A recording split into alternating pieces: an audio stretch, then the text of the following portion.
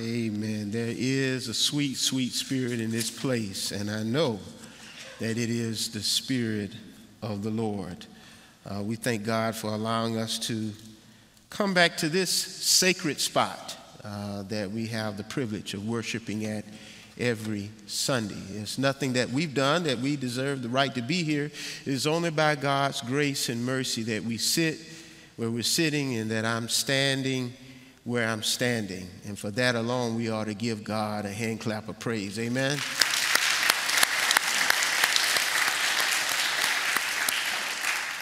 Amen. Well, we have been on a series called Taste and See. And on last Sunday, we had a guest preacher, Jedediah, and he stood in my stead, so I want to thank him for the great sermon he preached. Amen. Give him a hand.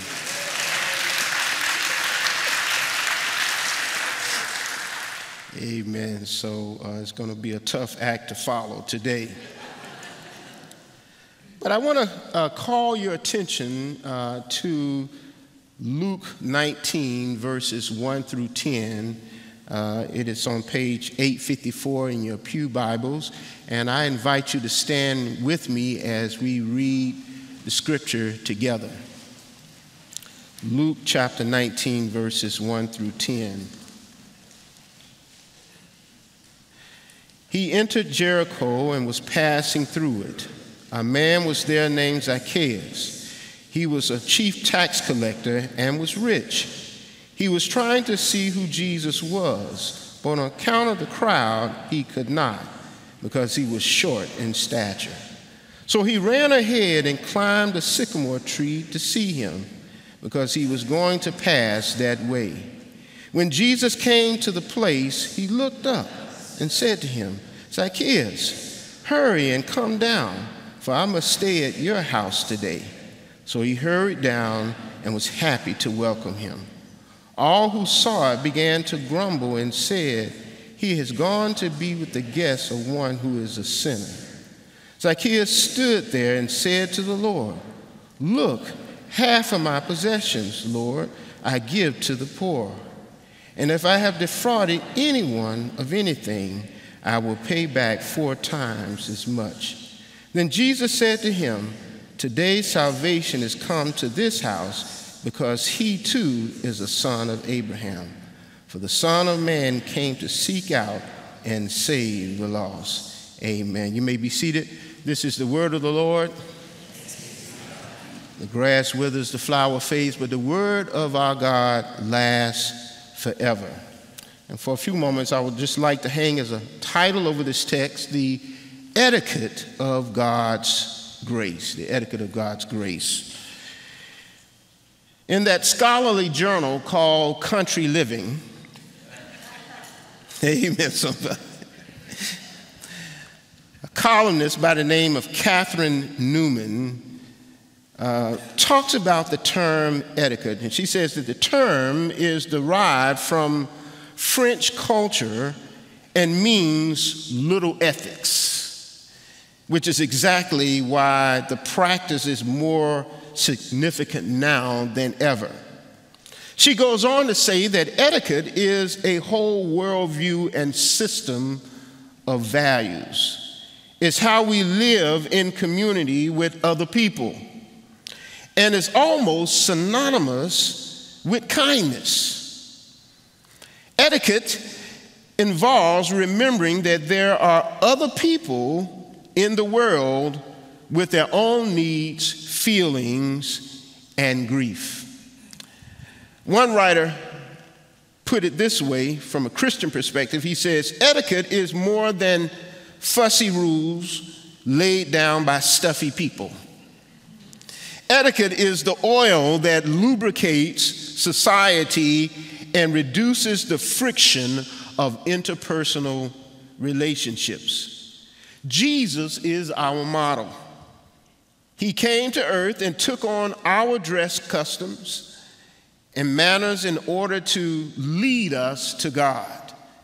As his followers, we should see etiquette as a way to follow in his footsteps. And that is the essence of this passage today. We see the etiquette of God's grace in the person of Jesus Christ.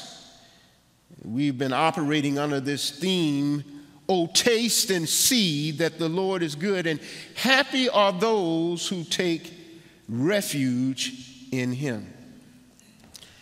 This idea of etiquette being coupled with God's grace, it really implies what Catherine Newman is saying, little ethics, which means to really do right about people in the details of life.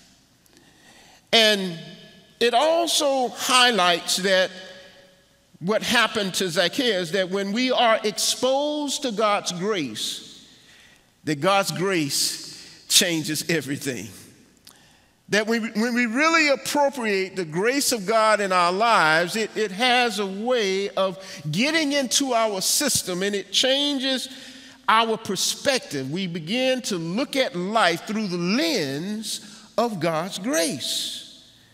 So in our passage today, we find a man by the name of Zacchaeus who is exposed to God's grace. The big idea of this passage is that the grace of Jesus leads us to a repentant heart and restorative hands. And we see this in the life of Zacchaeus.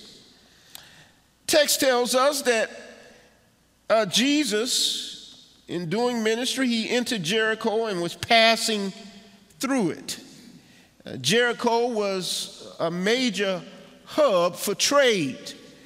It was known for its palm trees. It was a vacation site for many in the first century. And so it was a lucrative place. But there we find in Jericho a man by the name of Zacchaeus. And Luke tells us two important things about Zacchaeus: that he was a chief tax collector and he was rich. Now, only in this passage is the term chief tax collector mentioned. It really means that, in the implication here is that he was someone who, and for lack of a better word, you just allow me to use my sanctified imagination, that he was the CFO of the tax collectors convention. Amen, somebody. That he had a lot of other tax collectors under him. But you have to understand the culture behind why Luke mentioned this, because tax collectors were normally Jewish, and they were hired by the Roman government to collect taxes from their own people. And so they were viewed as traitors. They were viewed as people who were traitors, and they could not be trusted by their own people. And so whenever you see tax collectors in the Gospels, that they were always coupled with sinners, tax collectors and sinners. And so here we find Zacchaeus being the chief tax collector, and the story goes on to say that he was trying to see who Jesus was. But on account of the crowd, because he was too short in stature. In other words, he could not see Jesus. That was a major problem for Zacchaeus. But Luke tells us that even though Zacchaeus was rich and a tax collector, he had this one problem. He was short. He could not see Jesus. The crowd obstructed his view. As if to say, Luke is saying that the real reason that he couldn't get a clear view of Jesus was because he was short in stature. But the thing we do see, there's some lessons we can learn from Zacchaeus. And the first thing we see is that Zacchaeus may have been short in stature, but he was tall in humility. He was tall in humility. You see, it takes humility to follow Jesus. Proud people don't really follow Jesus. When we're short in humility, we tend to be tall in pride. And Zacchaeus is a model of someone who has become humble. And what humility does, humility always catches God's attention. I guess that's why Peter and James both say God gives grace to the humble, but he resists the proud. Andrew Murray wrote that great book on humility. He had this to say about humility. He said, humility is the only soil in which virtue takes root. A lack of humility is the explanation of every defect and failure in humanity. Humility is not so much a virtue along with the others, but it is the root of all virtues, because it alone takes the right attitude, the right posture before God, and allows him as God to do all. And so when we assume the posture of humility as Zacchaeus did, it catches Jesus' attention. And we have to be careful not to be short in humility and tall in pride. So Zacchaeus was short in stature, but he was tall in humility. It behooves us that we are people of humility, because God makes us perpetual recipients of his grace. But not only was Zacchaeus tall in humility, he was tall in faith. Look at what it says here as the story unfolds. It says he was trying to see Jesus, but on account of the crowd, he could not, because he was short in stature. So he ran ahead and climbed a sycamore tree to see him, because he was going to pass that way. In other words, he didn't let the crowd keep him from seeing Jesus. And when we're short in faith, we have a tendency to be tall in fear. And fear paralyzes us and holds us back. But faith pushes us forward. God did not call us to live a life of fear.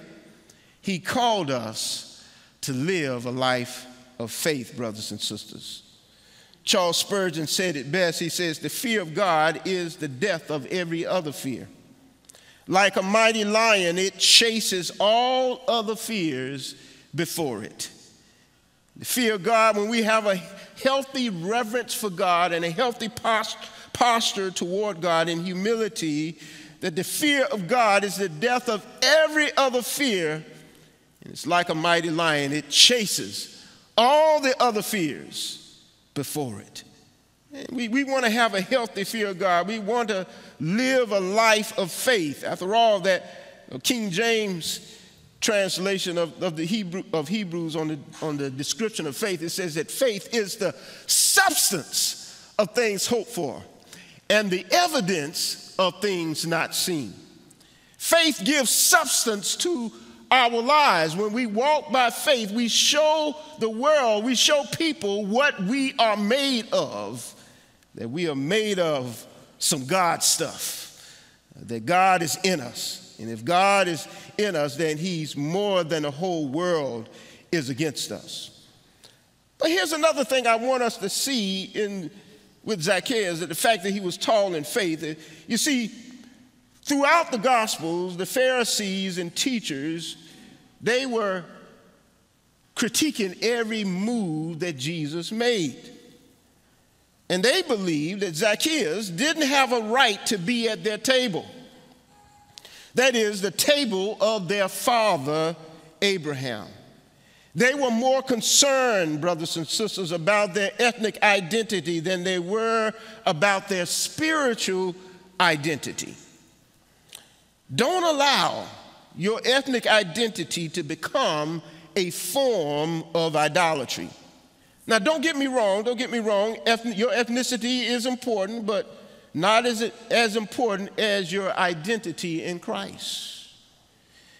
And so don't allow your blackness, don't allow your whiteness or your Asian identity to keep you to keep you from following Jesus wholeheartedly. Don't allow it to be an impediment to your relationship with Jesus Christ. Nothing should come between you and Jesus. You and Jesus should be so tight that your blackness don't come between you and Jesus. Your whiteness don't come between you and Jesus. Your Asian identity doesn't come between you and Jesus, because your identity is in Jesus Christ. Amen?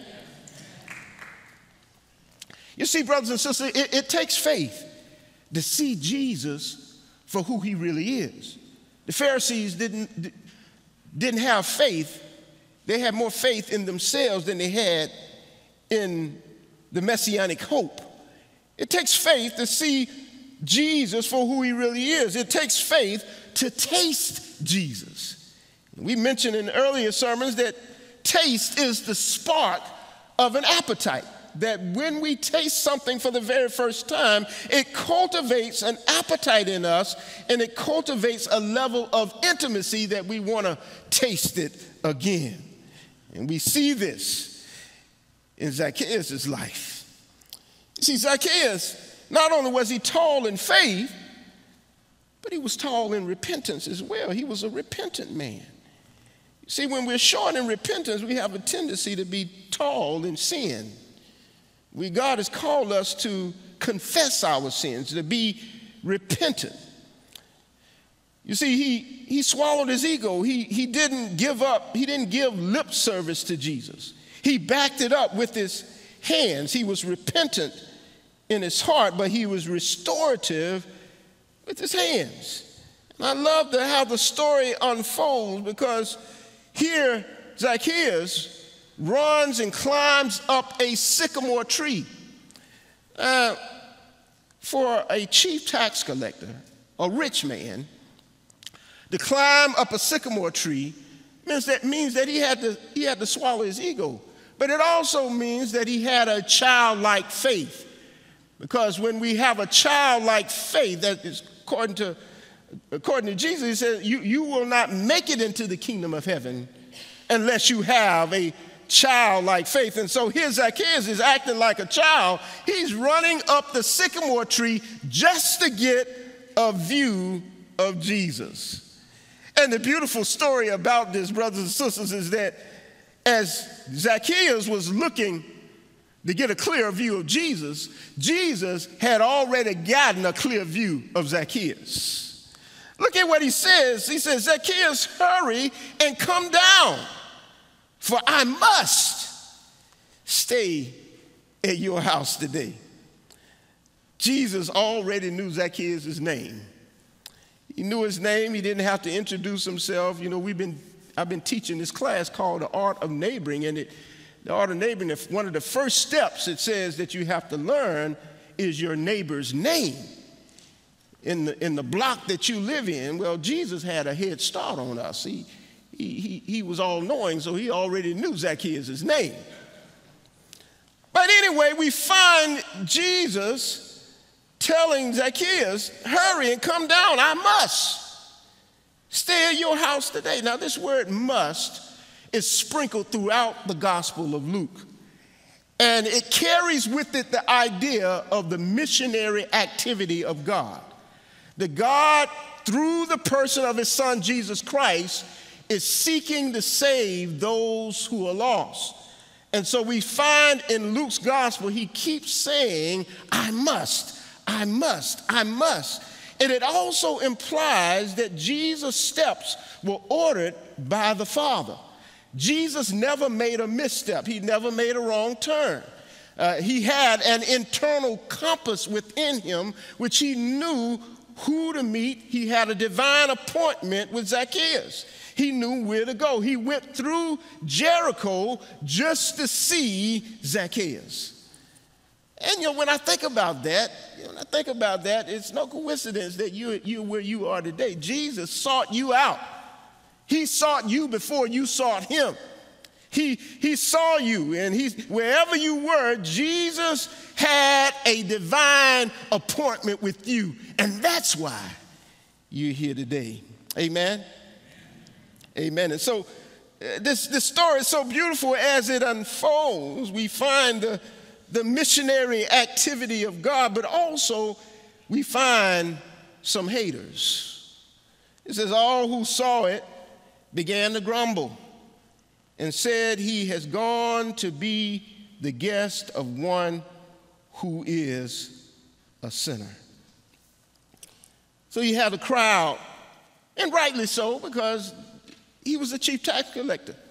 And as a tax collector, and as a chief tax collector, he was getting commission from the tax collectors under him, but he was also taking some off the top. So he was extorting. One might say that he was extorting some of the money. But what we find with Zacchaeus, once he is exposed to the grace of Jesus Christ, grace changed everything in Zacchaeus' life. Zacchaeus tasted the grace of God that day. He discovered that day that what Paul discovered, that God's grace is sufficient, that Jesus is never short on grace. He's never short on grace. And neither should we as followers of Jesus be short on grace. Amen? Y'all kind of quiet in here. The 8:30 crowd was I got more amens from them. What's going on with y'all? Amen, somebody. Now, if I'm telling the truth, every now and then it's good to say amen. If you can't say amen, just say ouch. But Zacchaeus tasted the grace of God that day. He discovered what Paul discovered, that God's grace is sufficient and that Jesus is never short on grace.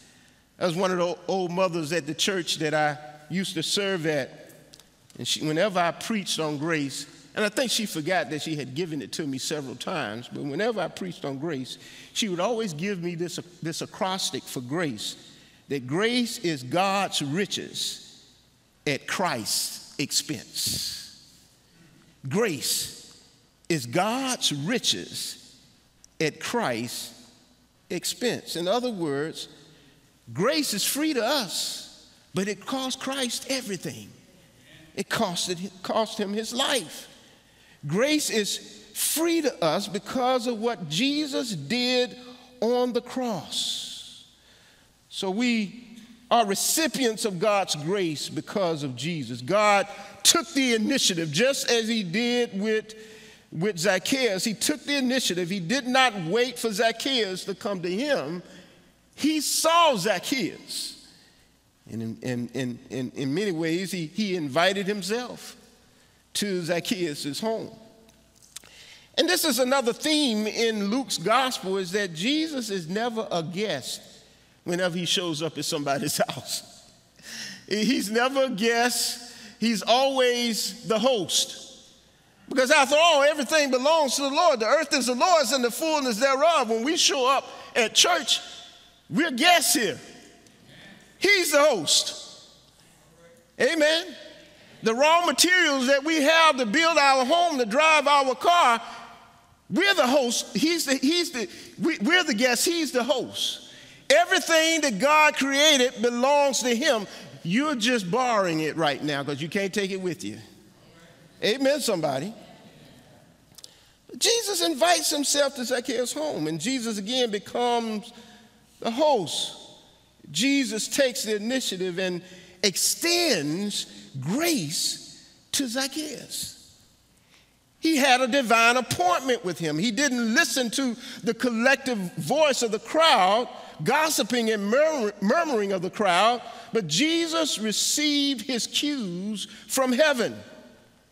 The voice of the Father was louder than the voice of the crowd. No doubt, when Jesus got to Zacchaeus' home, they reclined at a table and they enjoyed table fellowship together. And he experienced the sweetness of Jesus Christ. Now, when you read between the lines of this pericope of Scripture, the implication is Jesus spent the night at Zacchaeus' home. So he had Jesus all to himself. He must have had a lot of questions. I wonder why, as I think about Jesus, why did he spend the night with Zacchaeus? I can only imagine Zacchaeus growing up, always felt like an outsider.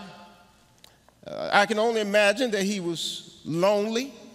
I can only imagine that Zacchaeus needed that time with Jesus for Jesus to affirm him and for Jesus to forgive him. You see, Jesus knows exactly what you need and when you need it and how you need it. And Jesus doesn't always treat all of us the same way, but he treats all of us as if we are precious in his sight. And so Jesus spends the night with Zacchaeus and he pours into him. And through that time together, Zacchaeus becomes an insider of God's grace. Through that time together, you see, before he met him, he was an outsider, but after he met him, he was an insider. Before he met him, he was lonely, but now Jesus is his company keeper. And he becomes an insider of God's grace. He began to discover that truly, truly indeed, grace is God's riches at Christ's expense. You know, sometimes when I think about us as Christians, you know, the way we sometimes behave as Christians leaves a bad taste in the mouth of the world. Let me say that again. The way we sometimes behave as Christians leaves a bad taste in the mouth of the world. In other words, people are saying, I don't want to know that Jesus you're talking about because your behavior speaks so loudly, I can't even see Jesus in you. We have to be careful, and we have to understand that we are agents of God's grace. We are recipients of God's grace. We are trophies of God's grace. I guess that's why Paul said in Philippians 4:6, let your conversation be always full of grace, seasoned with salt, so that you may know how to answer everyone. I love that expression Paul uses. He says, let your conversation always, not sometimes, but always be full of grace. In other words, Paul says, before any word comes out your mouth, grace should be at the forefront of your mind. Before any words, before you utter anything to anybody, grace should be at the forefront of your mind. Grace should govern your tongue.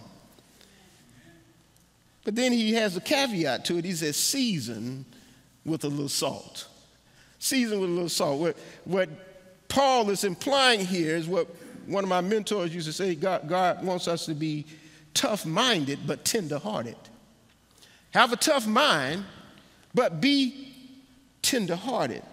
Be wise as a serpent, but harmless as a dove.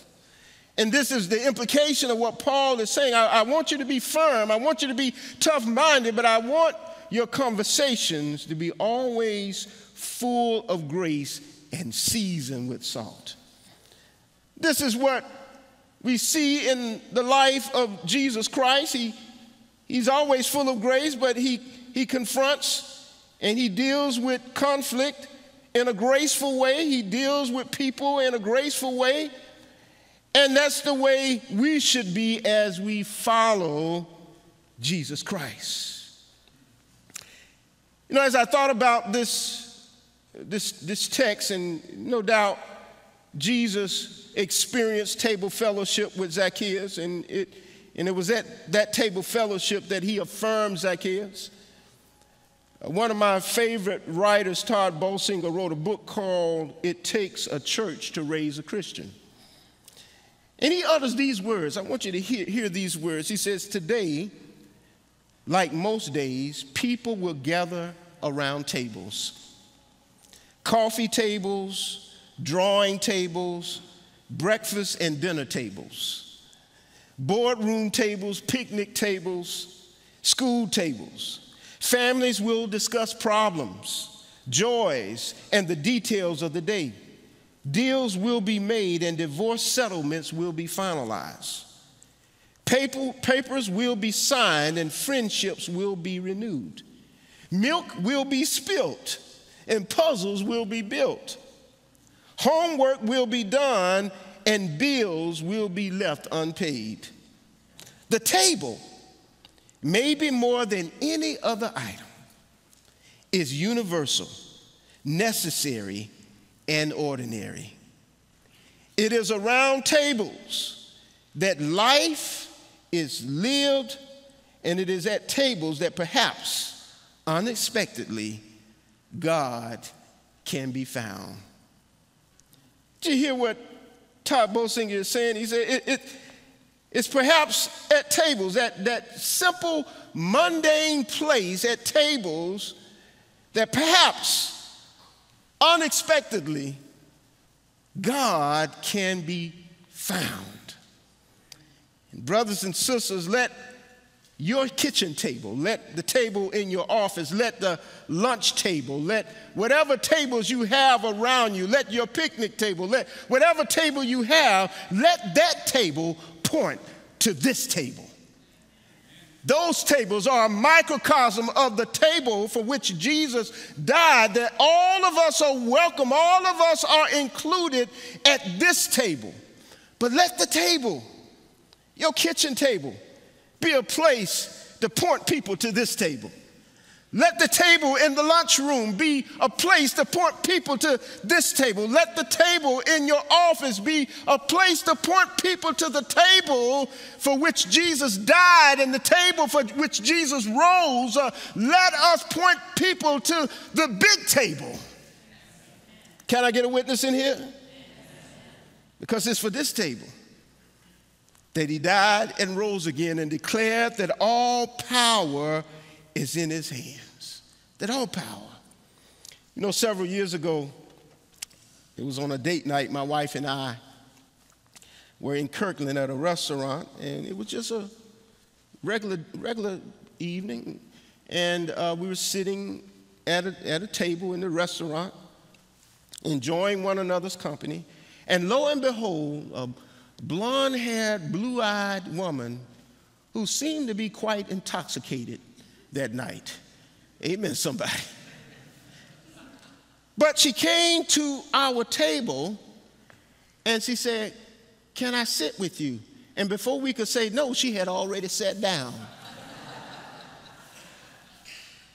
And as she sat there and began to share with us, then that classic question came up: what kind of work do you do?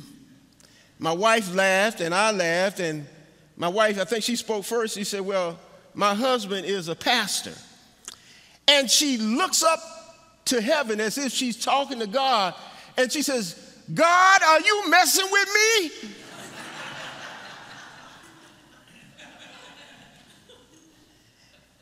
And indeed, God was messing with her. She began to share her story with us, that she had grown up in the church. She was in a Bible-believing family, and she was raised as a Christian. But in her words, she had fallen from grace, and she didn't think that God could ever bring her back. And we began to encourage her. We began to tell her that no one is beyond the scope of God's grace, that God's grace is sufficient. God never throws in the towel on you. You are still a part of God's family. And we just began to encourage her, and she began to weep. And then we prayed with her. And she got up, and we never saw her again. But from time to time, I think about her, and I said, "Lord, I don't know where she is, but I'm praying that because of the reason she sat at our table, that you drew her back to yourself." Let that be said in our own circles of influence, that somebody sat at your table uninvited, but then you begin to point them to Jesus. Amen? Amen. Let us pray. Father, we thank you for this table. We thank you, Lord, for every table that we have the privilege of sitting at throughout the week, whether it's our kitchen table, whether it's a lunch room table, wherever we find ourselves, Lord, may those tables serve as a microcosm of this table, the table for which we celebrate the death and burial and resurrection of our Lord and Savior Jesus Christ. And Lord, we pray that you would touch somebody under the sound of my voice, whether they're on the radio or online or in this room, dear God, that you are God of second chances, that no one is beyond the scope of your grace, dear God, that you are never short on grace. Just like Zacchaeus, Lord, that we too are sons and daughters of Abraham in a spiritual sense. And so, Lord God, we pray that you would draw some man, woman, boy, or girl to yourself and let them know that you are there, that you are not silent. And Lord, we give you the glory, we give you the praises. In the matchless, mighty, and marvelous name of Jesus we pray. Amen.